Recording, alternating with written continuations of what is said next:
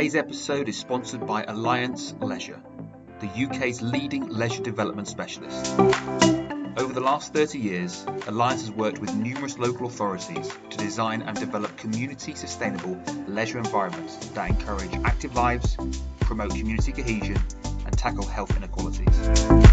With a diverse portfolio of more than 220 leisure developments ranging from single-site projects to multi-million-pound complete leisure portfolio transformations, Alliance Leisure Services can be procured through the UK Leisure Framework. The framework is open to all public sector organisations in the UK. For more information, visit allianceleisure.co.uk. Welcome back to The Truth About Local Government. It's nearly Christmas and I have an amazing present for you today. We have some very special guests in Sam Plum, Chief Executive and leader of the council, Councillor Jonathan Brook from Westmorland and Furness Council. Sam, Jonathan, thank you so much for joining us today. How are you? Good, thanks. Yeah, thank you. Thanks for the opportunity of sharing. So, yeah, thank you. Well, firstly, morning, Matt. It's good to be here. Yeah, good morning, Sam. Sorry, I've had my coffee, so I'm just raring to go. For the listeners at home, can you please provide an outline as to your roles at the council? Perhaps if we start with yourself, Jonathan, what is your role as leader of the council?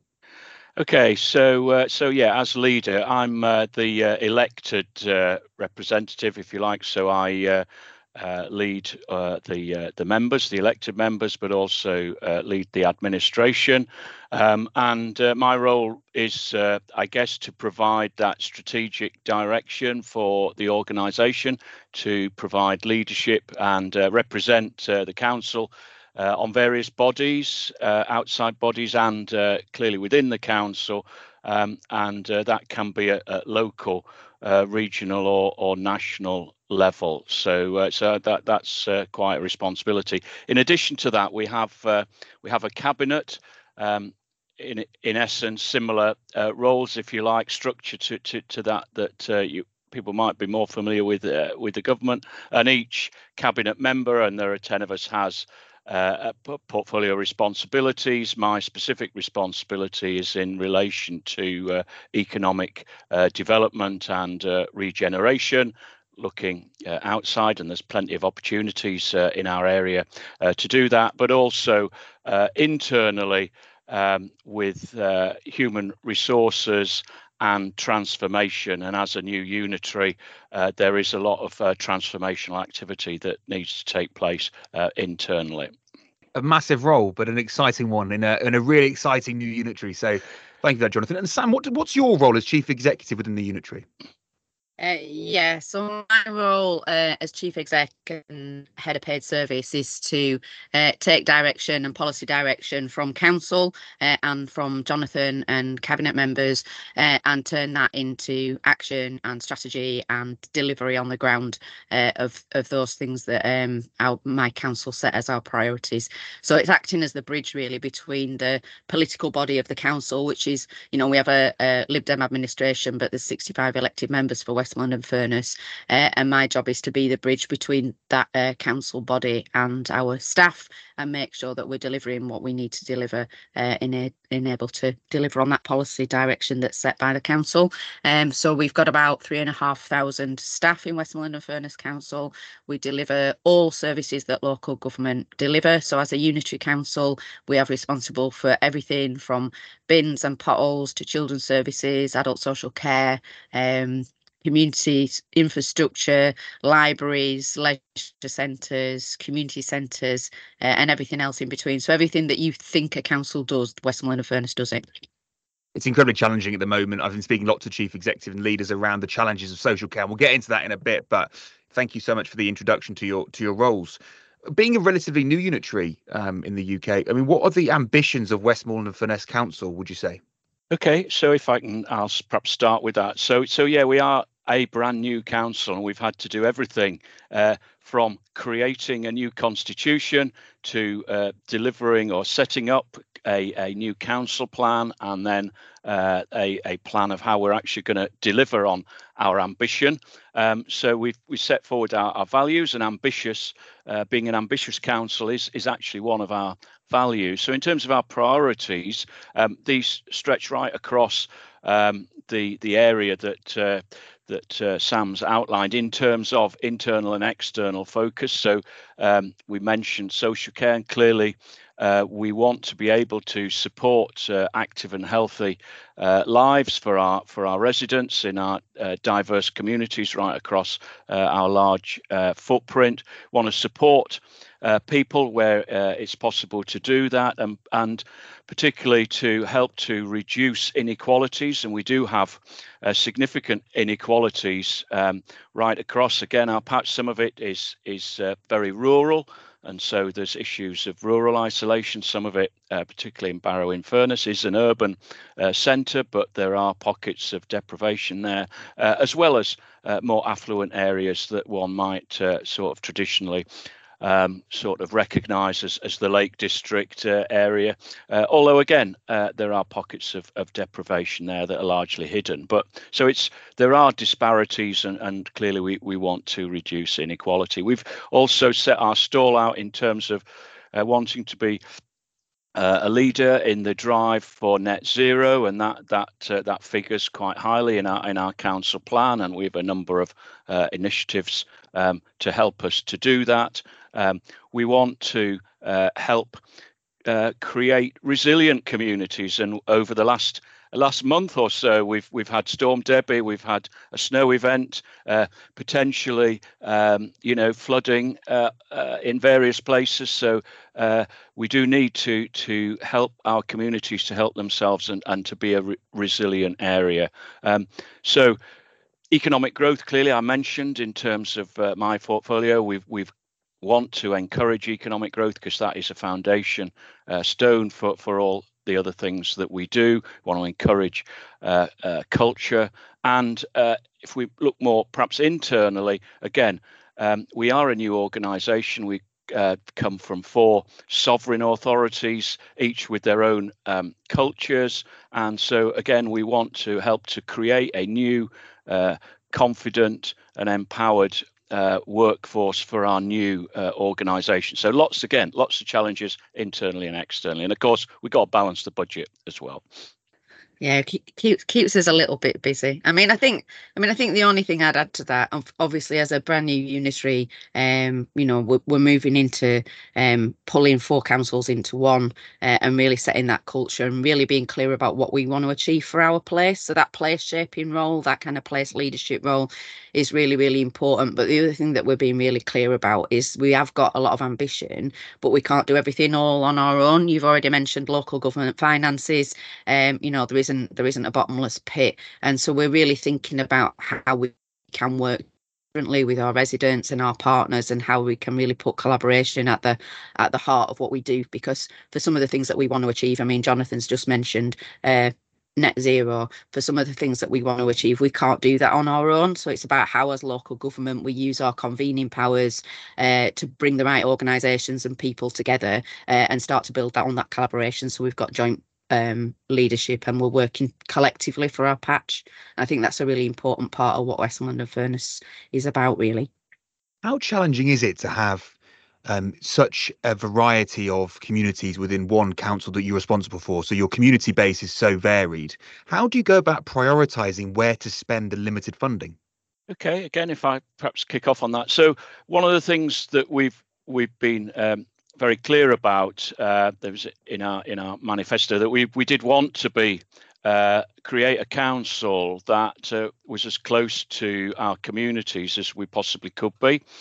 So one of the things we've done is we set up locality boards. So we have 3 locality boards, one for Barrow, one for South Lakeland, and one for Eden areas, so that all the members from those areas sit on their own locality boards, so they have that focus, and that sits under full council, where of course all the councillors are represented. And again, we've got locality planning, and we're looking to devolve power and responsibility to local areas wherever that is appropriate to do so. So we're trying to set in terms of our structure, that kind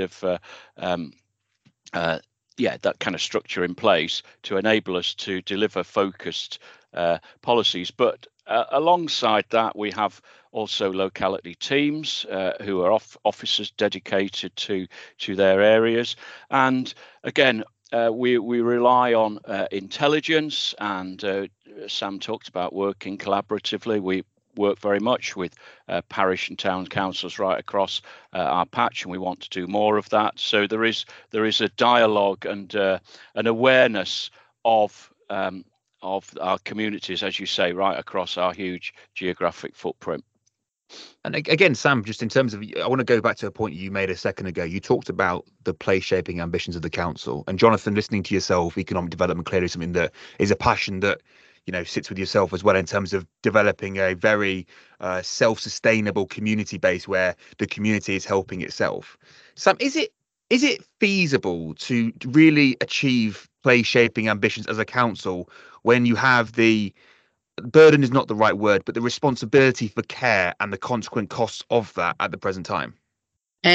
Yeah, I mean, absolutely. I think we have to. I think it's more important now than ever, really. And I think we need to really think about how we can work for our place, how we can work with residents in a really different way, how we with our other public sector and private sector partners, and how we work with our voluntary and community sector organisations, which we've got an abundance of in Westmorland and Furness, and they're really, really strong.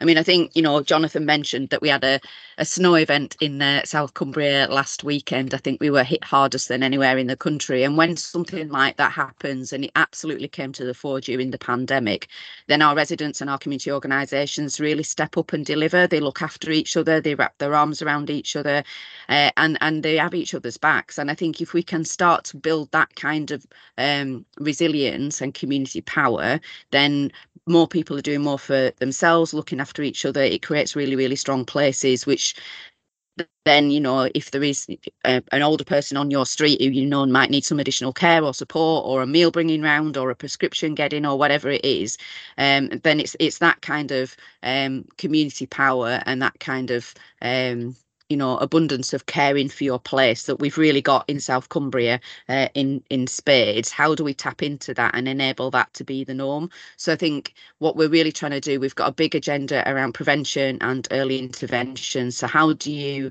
get in early and prevent some of the you know, health issues, some of the issues we have around children and families?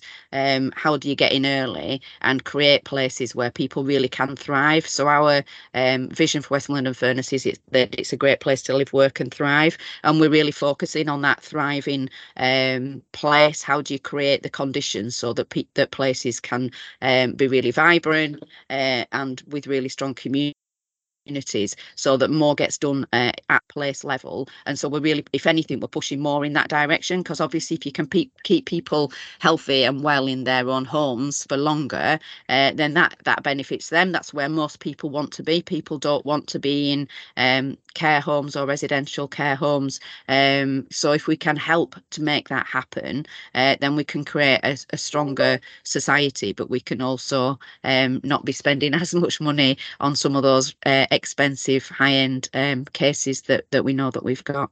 So I think we're really trying to shift our model of local government. So it is very much a compassionate, caring organisation which puts people at the heart, but then works with those people, really listens to those voices of people in our community with lived experience, and then works with third sector and other organisations to see what we can do to support people in a different way. There's a huge amount of ambition at your council, which is just, as an outsider, you know, objectively, it's beautiful to look and listen and hear about. But with being such a large council, with, you know, a variety of stakeholders and personalities, Jonathan, how do you make sure that the members and officers have a very productive working relationship? Okay, well, I think one of the things is, again, when we think about our values and our culture, and do very much want to be an open and transparent council where really we value each other's views and opinions. So kind of that underpins everything really in terms of our culture. Then I think it's about providing opportunities for members to be able to enter into that dialogue, and again, mentioned, we have, you know, those formal opportunities to do that in locality boards and all of those other meetings, those committees, etc., that we have. And then at probably at the senior end, we have regular cabinet meetings and informal cabinet meetings and briefings, and that provides more of an opportunity perhaps for senior members to have that dialogue with officers, and again, hopefully in an open and transparent way. We also have regular briefings for members from officers, and we try and have those across all different areas of the council, and again, just try and have that open communication and dialogue wherever possible, using technology to be able to do that, you know, Teams, etc. So we're not having to have people travelling in across our large geographic area, and that does help on some occasions to increase those numbers if people can access information on Teams. It does feel that there's a really healthy collaborative, and your culture that you're creating is one of communication and inclusion, which is lovely to see. Obviously, unitary is becoming a more and more uncommon theme across the UK. For yourselves and your opinion, Sam, if I start with yourself, what has been the biggest opportunity, or is the biggest opportunity, with the formation of the unitary? Yeah, so I mean, I've been a believer in unitary government for a long time. Actually, I've got kind of 30 years local government experience, and I've worked in districts and counties and big mets and small unitaries, and for lots of reasons, it just makes more sense for all services to be within one organisation. So I think in two-tier areas where you've got a county and districts, you spend a lot of time, officers and members spend a lot of time saying, oh, well, that's not my job, that's their job. Or, you know, you've come to this office, but you need to go to that office, and we pass people around. And I think there's real opportunities for everything being, you know, figuratively speaking, because we've got lots and lots of roofs, but for everything to be under one roof. And I think that's a real opportunity. It's easier for our residents to understand because they only need to go to one website or into one centre, and they should be able to get answers to all their questions. So I think from a user point of view, from a resident point of view, having one layer of local government makes lots of sense. I think in terms of what we can achieve, I think already kind of 8.5 months in, there's some real obvious things where we're doing things differently and it's making a difference. So I think, for example, each of the 3 district councils in what is now Westmorland and Furness had very, very small teams in lots of different areas. You know, again, local government finance has been mentioned, but some of those teams were suboptimal. We weren't working at full strength. We were, you know, a lot of councils are struggling to keep up with demand in some areas, and planning is a really good example for district councils. What we've done already, even though all our staff are all still on the same terms and conditions, because we've got to go through a long kind of process to harmonise a lot of services. But, you know, we've brought those 4 planning teams actually as well, because the county council had a planning team responsible for minerals and highways and waste. So by bringing those together and creating a bigger team, they're now being able to work in a different way, work on priorities across the patch.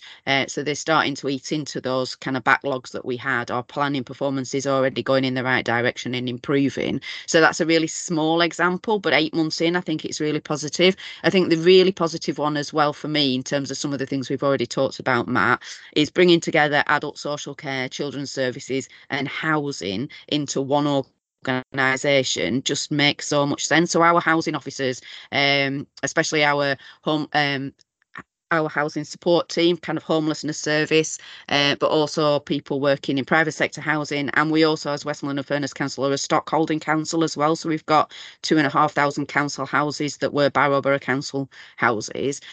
So we're being able to work with adult social care in a really different way around discharge from hospital, about how we support people before they go into hospital to delay that, but also how we support people when they come out, and starting to think in a really collaborative way about how we use some of our old people bungalows in a place like Barrow and how we join that up with adult social care.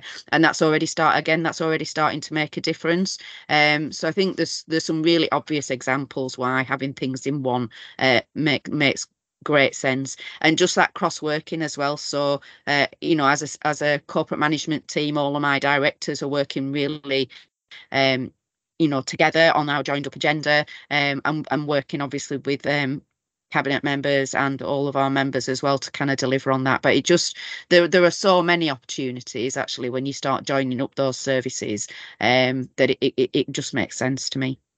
It feels like there's a real economies of scale, and then you can start to prioritize where, like you talked about backlog there, but where are our real pain points, and then putting that resource on those. So it's addressing that. My last question really to both of you, but I'll start with yourself, Jonathan, because you mentioned it. You talked about transformation. You talked about the opportunity as an organization to really analyze in a very Keynesian way about how can we get that 1% improvement across our functions, which will lead to the overall improvement of the organization. Do you believe that the issues that exist within local government at the moment, when I say issues, I mean the stresses around kind of, essentially funding related, can be met through innovation and transformation? Or do you fundamentally believe that will only take us so far and there is need for changes to the funding agreements from central government? Yeah, I think I'd agree with that premise. That certainly some of what we can do is within our own hands, and we're seeking to take those opportunities. So we've talked about the efficiencies, economies of scale, etc., that come from unitarisation. But at the end of the day, most of our funding, will be coming different ways from government, and if we're constrained in terms of council tax increases, then we do need a different relationship with central government, and we do need longer term funding, settlements, so that we're clear about what we're likely to receive from government. So it's a bit of both. Actually, we can both do better, and we from our end are certainly working to that end. It's really exciting to see the progress that you've made in such a short period of time. And I want to thank you both for coming on today, Sam and Jonathan. It's been really wonderful to talk to you. And I think, for the listeners at home, I think that really illuminates the potential and opportunity that exists within unitary councils across the UK. But thank you for your time, guys. Okay, thank you. Cheers. You've been listening to The Truth About Local Government. Today we've been lucky enough to have the Chief Executive and the leader of Westmorland and Furness Council. We've discussed the opportunities, the challenges, the transformation, the political ambition. It's been a wonderful conversation. If you've enjoyed it, tune back in for more episodes later in the week. Today's episode is sponsored by the UK Leisure Framework, the UK's only dedicated leisure framework. The UK Leisure Framework allows for the direct appointment of a development partner for scoping, design and construction of leisure, centres and sports facilities. The framework is available to all UK public sector organisations and has completed over 100 projects to date. For more information, visit leisureframework.co.uk.